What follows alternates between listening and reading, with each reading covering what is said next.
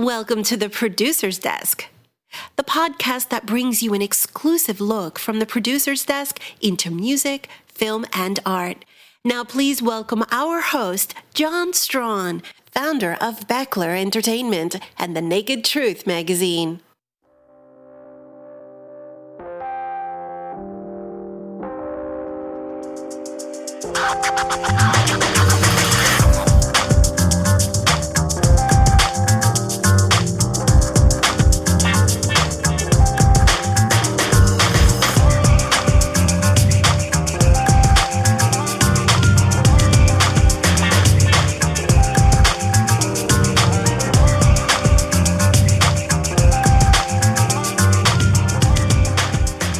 All right, welcome to the Producer's Desk. I'm your host, John Strawn, and I want to welcome you on this Friday, this special time that I get to spend with my followers here on Instagram Live, Facebook Live. What's going on, guys? The Producer's Desk.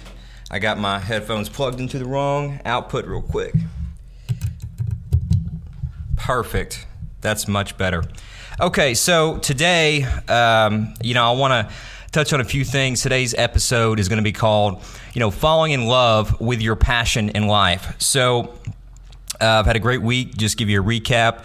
There's been a lot of things going on. I've been staying a lot of busy with marketing for the company and for a few of the artists we have that are doing some things in the next couple of months, and also just growth in the company as well. So let's dive right into it and talk about the subject matter at hand. So a lot of times in my understanding of people and what I've seen through not only my friends, coworkers, employees, my mentors, and just people that I meet on a day-to-day basis is I think there's a big confusion sometimes between, what is your passion and what the outward world wants from you, sees of you, how they may portray you. And this could be family, friends, anybody really. So there's really three main points that will help you establish, what your passion is and how to fall in love with it. So point number one is the understanding of what your passion is versus what others may think of you or see you doing, or what you may even see yourself doing as well. I want to use two examples that people will understand, pretty easily. And let's talk about two of the biggest guys in terms of business and success, because their examples are pretty easy to understand in my mind. Let's talk about Richard Branson and as well as Warren Buffett. You've heard tons of people talk about these guys. I'm going to touch on their lives a little bit differently than what you're used to hearing. So if we take Richard Branson. So Richard Branson is the founder of Virgin Everything, basically Records, Virgin Airlines, Virgin Mobile, Virgin Space. He just, he has a lot of companies on the Virgin label and Virgin brand. And then, of course, Warren Buffett.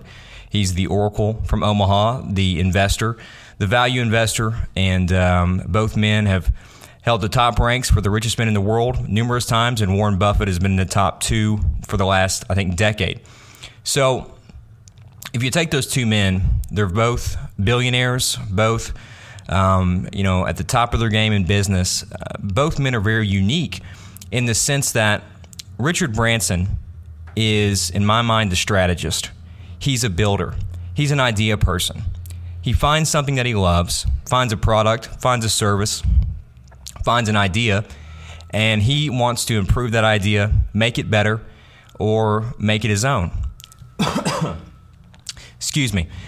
And then you have Warren Buffett, which is the value investor, which is the guy that's at the top level financially of anyone in the world.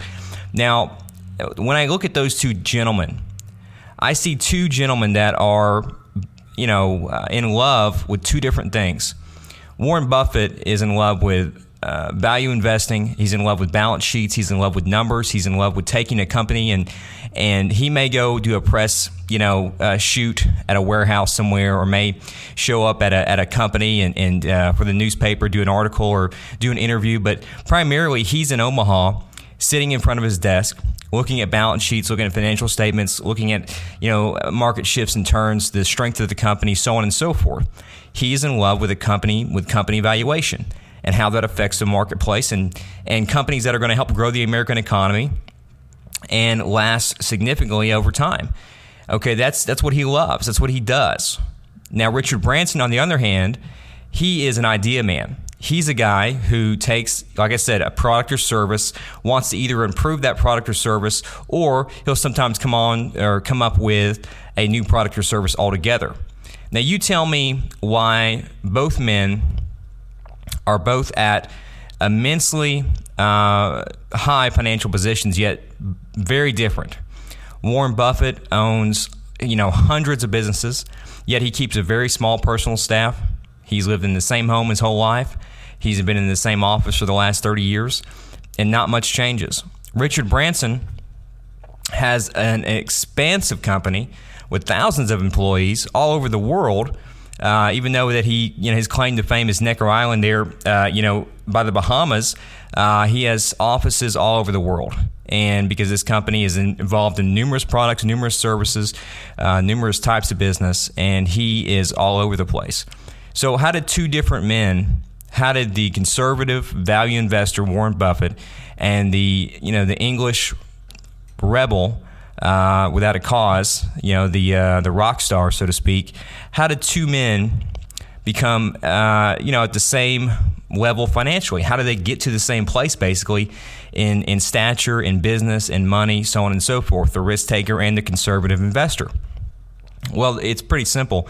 They understood what they love to do, and regardless of what society wanted from them, it could be parents, and it might have not been something bad. They might have been encouraged their whole life. I think both were, which is very important. But they understood what excited them, what turned them on, what got them up in the morning, and they just pursued it all the way, and they continue to pursue it every day.